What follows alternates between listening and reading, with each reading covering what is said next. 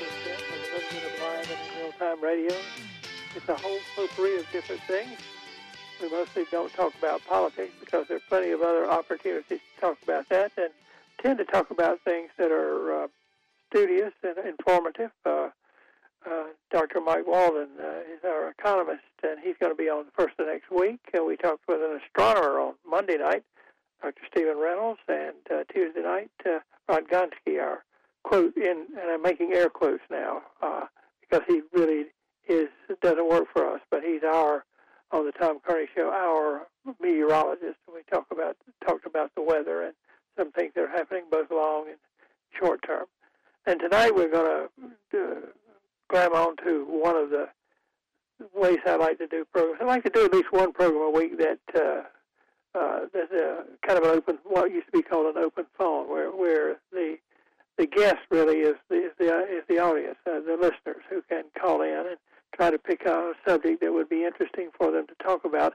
I once tried to, we'll talk about whatever you want to talk about, but that just didn't work. So that's in the past. But tonight, and we label the program Nostalgia because that's actually a good approach, I think, is to think about things that are may have been the way you wanted them to be, but they're gone, and you sort of like to maybe have them back. And I understand in some places nostalgia for certain kinds of clothes and furniture and things like that is kind of the in stuff now. But our nostalgia is looking back at something we might have remembered and might like to have back again.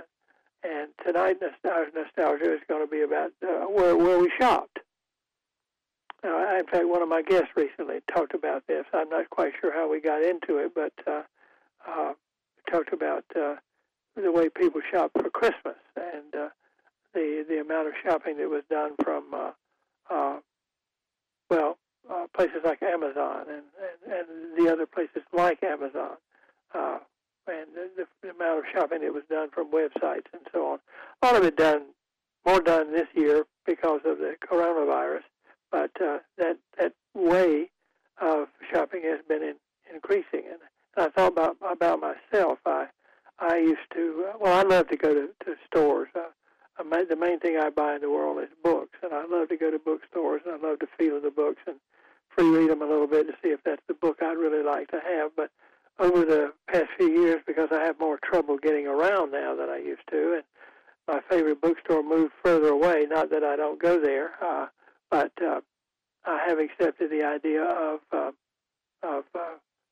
making a buy from Amazon occasionally, and once in a while I end up getting books from used book dealers other than Amazon, although they're a good channel. And many of you probably know that Amazon over the years has gone from just having books to having a lot of other things. And I noticed that there's a particular kind of cereal that I like, and here's one of the problems. One of the reasons I decided to shop on the internet was that the local supermarkets did not carry this brand of cereal, and when they did, it was intermittent. Apparently, they bought 5 boxes of it, and it was sold very quickly. And I was not willing, if I could find another place to get it, to go without it. I never thought I'd be buying my food through the mail. That's what I guess I'm trying to say. And my wife was looking for something to repair one of her cabinets in our breakfast room, and she went to a mom and pop Hills hardware store, and she went to a chain hardware store, and neither one of them had it. The chain hardware store, or maybe both of them promised to get it, but over a period of time they didn't get it, and the problem that it was to address was becoming more of a nuisance. So I said, okay, I'll see if I didn't even know if I could find it or to buy something really that small. You could put everything I bought in the palm of my hand inside an envelope.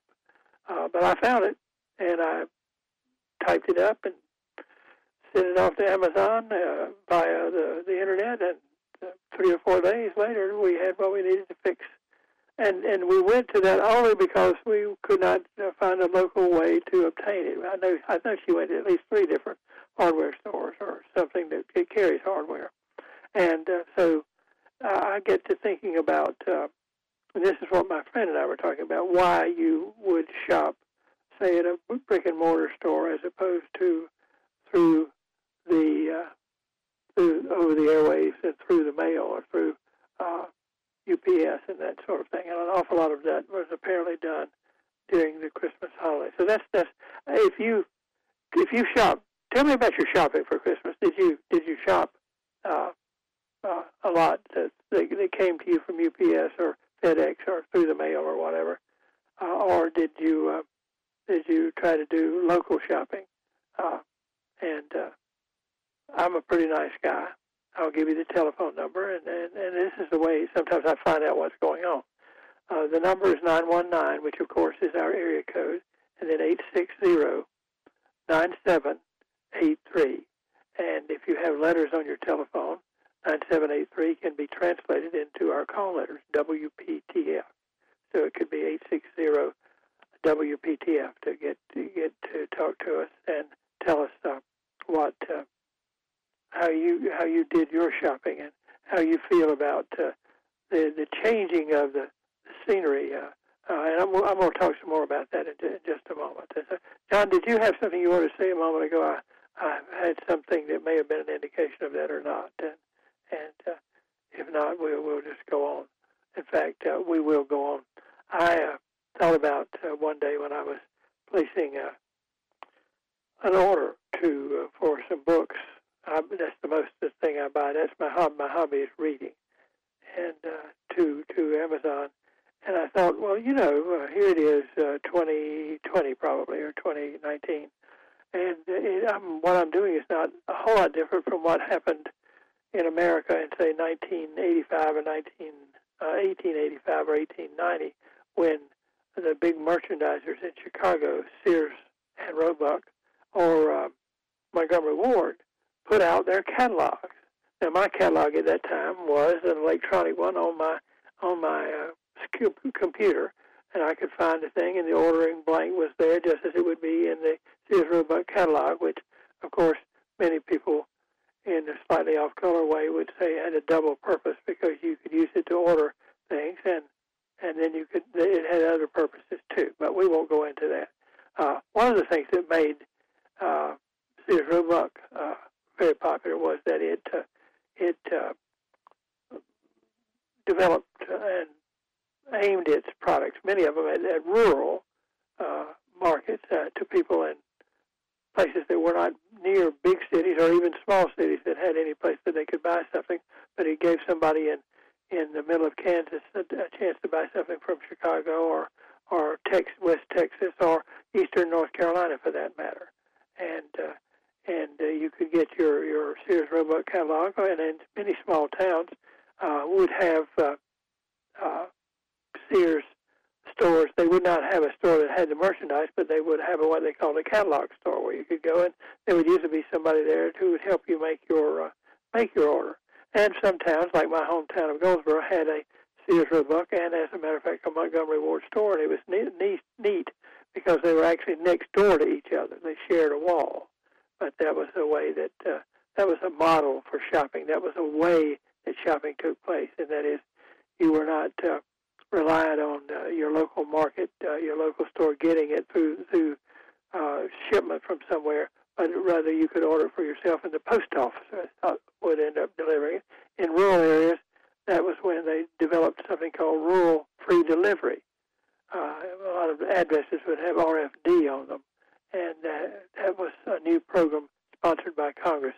And many of the routes were rural routes. They were called star routes, as a matter of fact. And so shopping could be done from a catalog.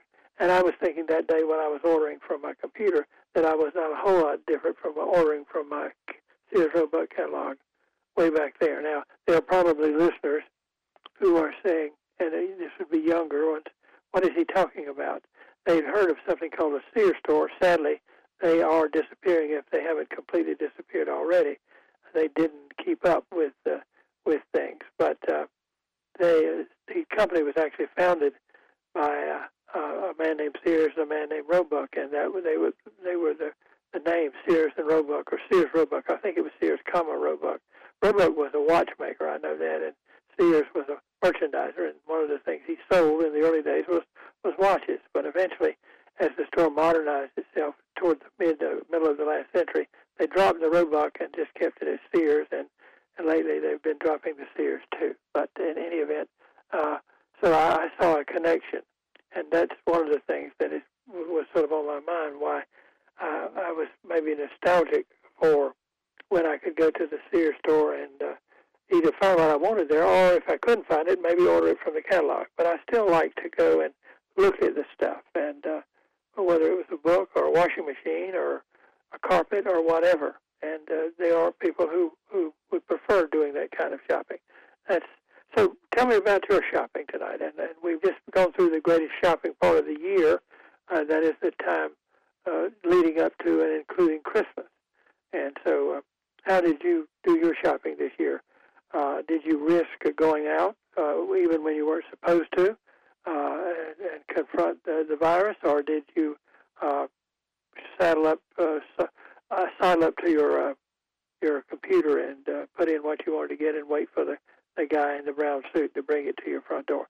There's the question, and you know the number. This is a kind of a soft program for tonight. We've got serious business as the coronavirus continues to grow, and we are having our system is having trouble distributing vaccines and getting the infrastructure established there. And we had political unrest in the nation and things. But I sometimes think that it's a good time of night to maybe back away from that. We will, of course, have news at the top of the hour and at the half hour. And if anything happens that you need to know about, we will break in. John Stoller is seeing to that. But in the meantime, we're talking on a little bit softer and more relaxing and less anxiety-producing, something that will maybe head you in the right direction as you want to go to sleep. And I need somebody to talk to. 919-860-9783. We'll be back. 922 in WPTF, and that's AM 680. 50,000 watts. And then FM, it's 98.5, and you can hear us on either bank of the buttons in your car. I've got one set on the FM band and one set on the AM band for WPTF. Tom Kearney here. We're here every night, Monday through Friday from 9 to 10. Tonight is one of our nostalgia shows, and I'm nostalgic for, well, the kind of shopping I did when I was a kid. I was telling Mrs. Kearney about the first credit card I ever got. I'm looking for a way that we can have a conversation tonight, because one of the things when you get quarantined or you have to stay inside, and I really don't mind it that much, but I do find that I need to talk to somebody once in a while, and that's one reason I enjoy doing this program, is that if I can ring somebody's bell and get their interest, we can end up having a decent conversation. But I was telling her about when I got my first credit, because I got some new credit cards yesterday, and it was the one that was my first credit card. They renew them every 4 or 5 years, and I was in my hometown, and I was buying some clothes, I think, to go off to school, to go off to college, and I got a charge account. I think it was at the Hub department store. I'm not even sure. It probably doesn't exist now, and after I'd had it a couple of years, they decided to turn over their credit operations. That is the thing that you would be charging. They would not do that anymore, but in fact make it easy for you to get a credit card, which was something relatively new. And so I ended up getting a MasterCard. And then when I wanted to charge things there, or indeed a lot of other places. And those were the days when a lot of different businesses had their own credit cards. I know Sears had their own credit card, and every gasoline company. In fact, they were one of the first. Gasoline companies were one of the first to really push using credit cards. They were not electronic then; they were mechanical, and in fact, the first credit card I got was from Esso, which is now Exxon. And when you charge something on it, they just took your paper card out, and I got it out of my wallet, and they wrote down the numbers, and so on a bill, and then I signed it. Later, they got a machine that they could run them through, and those of you who are old enough remember those. The plastic ones would imprint on the invoice, and also make a blueprint, a blue copy, whatever that's called, a carbon copy. That's what it's called. It's been so long that I've forgotten. There will be people in the audience tonight who are young enough that they will not know what a carbon copy is. John probably doesn't know what a carbon copy is. John is our producer, and we pick on him once in a while. But in any event, I got my first credit card so it would expedite my shopping. And credit card companies are eager to give college students credit cards. In fact, when I was in college, every year when I began both all the way through undergraduate and graduate school, I would get an offer to get a new credit card. And one time, I think I had 12 gasoline credit cards. And the reason they are gladly giving them to you is the students will take them and run up bills, but they know the parents are not going to let you arrest their kid. They're going to pay the bill. And but as I say, I had I think 12 credit cards, the gasoline company, and finally I decided to cut them off, and I don't know if I used the Clark Howard method, to reduce them, but I finally ended up that I think I have 2 of the major credit cards now, and that's it. Because the major credit cards usually, just about any place that takes a credit card, you can use them, and I didn't want to complicate it anymore. But all of this has to do with shopping, and I've tended to do my shopping over the years increasingly to put it on a credit card just so I would have a record of it, even though I might have the money on hand. But I always try to pay it off directly, and I think most of the times over the last 50 years I have in fact done that, paid very little in fees. But credit cards can be dangerous, and they have allowed people to get in above where they should be, and end up. I used to have a lawyer come on from Smith Dedham, as a matter of fact, and I was thinking about them because one of their representatives is going to come next week, I think it is, and talk about making a will. That's something we do every January because over 50% of Americans don't have a will when they, in fact, should have a will. And when you don't have one, you give over control of some of your assets and how they will be disposed of to the state. The state has the laws to take care of stuff like that. But if you have a will, then that's legally guidance for who gets the stuff, and the executor can make sure that the people, in fact, do get it. But you'll want to listen to that program. But there's a lot of bankruptcies from people who had no discipline in using their credit cards and ended up charging more, whenever they got into debt, charging more than they could afford to pay and more than their salary would bear. And I've known numerous people like that, but I was always afraid of that, and so I have husbanded my credit cards and kept them close and tried not to overuse them. But that's one way that makes shopping possible. And a lot of shopping now, a lot of your life you cannot, in fact, conduct. You cannot conduct it without a credit card. My brother who is on the radio with us here quite often, used to come to Raleigh once in a while, and he did some other traveling, and he did not have a credit card for some philosophical reason, I think. It may have been some other reason, but that certainly was a part of it.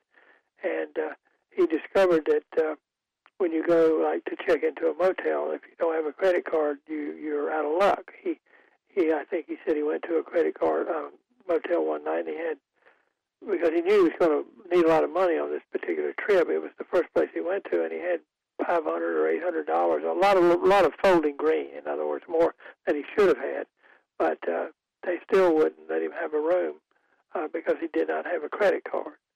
And I warned him about this, and it turned out to be true.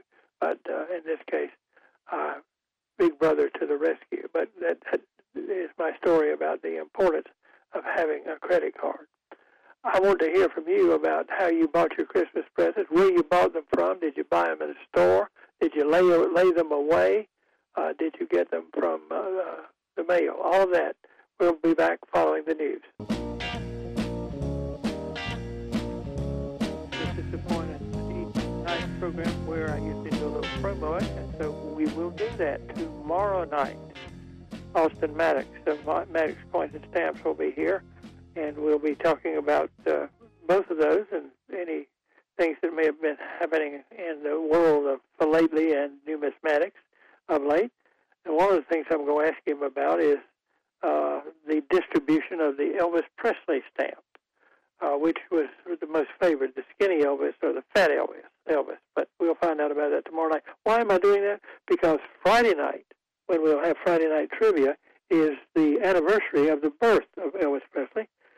He was born in 1935, so he would be, let's see, 65, 75, 85, 86 years old if he had lived. And, of course, I don't mean to be disrespectful, but there are people who are obsessed with the king, and I think he rightfully is the king, who say he's probably working in a Circle K in Memphis somewhere. But if you have an Elvis Presley story, you can bring it, and it will be your entrance to the party. And we'll have some Elvis Presley stories, and we'll also have some Elvis Presley trivia, and that's on Friday night. And I've already mentioned that Dr. Mike Walden will be back with his first economic report of the year, the first of next week. Tonight, it's set on the schedule of programs for this week, and I post it on our website every Monday morning, usually by noon, and sometimes quite earlier than that, once in a while later than that, depending on circumstances. But for Wednesday, for tonight, it said that we were going to have a nostalgia program, and nostalgia means we're going to look back and, well, it's sometimes with me sitting in my chair in my sunroom, looking out, closing my eyes, and thinking about what is it that I miss. And I'd been talking to one of our guests recently about buying things not through the mail, but through the computer, and he was a champion of, and I understood his point completely. In fact, I was probably more in agreement with his report, but there's some things that just you have to order them in the way that it gets them to you when you need them. But I would much rather go to a bookstore and if I want to buy a book and roam around, and if they don't have the one I want, they can get them to order it for me and things like that. And at my favorite bookstore in Raleigh, I have done that for many years. But I have occasionally taken up with ordering books since it's no longer as easy for me to get around. I'm getting old is what it is. That I have taken up with Amazon. My friend Dave Chase, who used to live in these parts, discovered Amazon books. They started selling books in the in the 1990s, the late part of the 1990s. And he said, Tom, if you ever, he knew I liked books as much as he did, you'll go bankrupt. And by being very careful, I haven't gone bankrupt yet. But this is another place where they've got my credit card on file, and it takes about 2 minutes to order a book, and it comes right to my front porch. And so there is something, and it's usually cheaper too. And so right to my front porch. I had not foreseen, and if you, by the way, would want to explain to me how you did your Christmas shopping, because this year must have been a year because of the coronavirus that people avoided going out and pressing the flesh with the crowds. I know my wife, she used to love to go Christmas shopping because there were just lots of people out, and it was a part of Christmas. And there have been times when, in fact, I liked that too. The older I got, the more crotchety I got, so I didn't enjoy it as much. And I think men and women have different views of shopping. Guys usually know what they want, and they want to go to a store and find it and go back home. You might tell me if you think that's true. 919-860-WPTF. Any of this stuff is up for discussion. In fact, what I'm trying to do, if nothing else, is to engender discussion about this particular topic. 919-860-9783, and you would be welcome here. But I'm a big fan of the Hallmark movies, and if most people know what they are, and inevitably there's a small town in them because that's usually where the resolution of the romance is going to take place, and that is they're going to end up, the boy and the girl, the man and the woman, living in a small town and not in Seattle or New York or Chicago. And the mistake they made, of course, was parting and going off to the big city to discover where they could be or go. Well, in watching the scenes, I reflect on living in my hometown, which was Goldsboro was a town of about 25,000 people when I was growing up, and I enjoyed going downtown and just walking down the street and looking in the windows. And all of it was there within about 4 or 8 square blocks. Kind of like downtown Raleigh in those days was Fayetteville Street, Salisbury Street, and Wilmington Street, and the cross streets from the Capitol to the Memorial Coliseum. And that was about it. And there were no shopping centers. And that's the point, that the shopping centers are what I call the Californiization of wherever, Raleigh, Goldsboro, wherever. And there were no malls, there were no shopping centers. Cameron Village was the first shopping center in Raleigh, and it opened, I think, in 1949. And the closest thing to a shopping center was a strip shopping area in Goldsboro on Ash Street. Older people would remember it was called Sunrise, and it had some nice shops. It had a nice audio shop in it, as a matter of fact, and it was on the way to the smaller town of Adamsville, all of which is in Goldsboro now, and on the road that takes you out to Seymour Johnson, which means there's going to be a lot of stores and indeed a mall or two built for people to shop in that particular area. But I like to go downtown, and in most streets, most towns, it would have been called Main Street. And in Great Britain, in the villages and the small towns, it's invariably called the High Street. It's the main drag, as the dragster language of the time would have called it. But Center Street was that street in Goldsboro, and it was a double wide street because the railroad had once gone down the middle of it, and they took up the railroad, but had a main street running one way on one side. It varied. Sometimes it was one way and made a circle, and sometimes there were 2 lanes on either side. But that was where it was. The 3 theaters were there, the restaurants, the hotel, and within 2 or 3 blocks of Center Street is where you went. You could walk all of it, and there were stores that had been there since time immemorial, it seemed, and that's a long time, by the way. They were the kind of stores that lots of people knew, and then there was a big department store called Wheels Department Store, and you could buy things in Wheels that you could buy most anywhere in places like Atlanta and Charlotte and Richmond and places like that, in Washington, D.C., because they had connections. And there were 2 or 3 theaters. One of them was the Paramount Theater, which still is there, and it ran the 70 millimeter, the largest, whatever it is. The Ambassador Theater was the theater in Raleigh that did it, the one that would run The Sound of Music and movies like that. But I guess that's what I'm nostalgic for. I yearn to be back in a situation where that was the focus of the shopping experience, and it was all there sort of together. And there, of course, it was kind of like a mall in a way, except it wasn't covered. But again, I thought I needed to get to this point to tell you why I ended up doing this on a nostalgia night, because that's what I'm nostalgic for now. Tom, we have a call, Joe from down east. Joe from down east. Okay, let me look at the clock here. Okay, let's take a break. Joe, don't go anywhere. We'll talk to you when we come back on WPTF.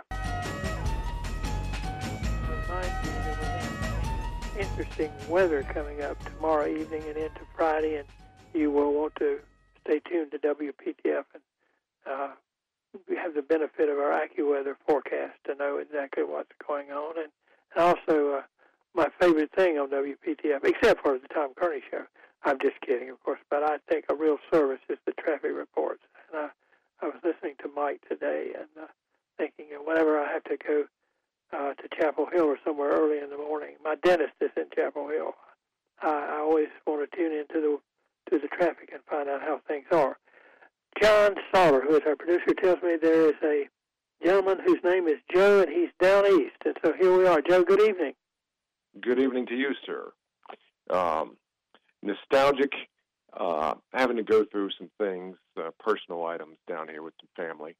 And I thoroughly enjoy your show, but I like the way you refer to your wife as Mrs. Kearney. Well, the reason I do that is if I said Sue, you wouldn't know who she was, you know. This way I kill 2 birds. Plus, we've been married for 50, almost 51 years. So, well, I found I guess it would be a bulletin or a program from when I had graduated from kindergarten, and all the teachers were referred to as Mrs. Neil Fox and Mrs. Stephen Rowe, et cetera, and that's pretty neat. Well, now stop. Can we make a dialogue out of this now?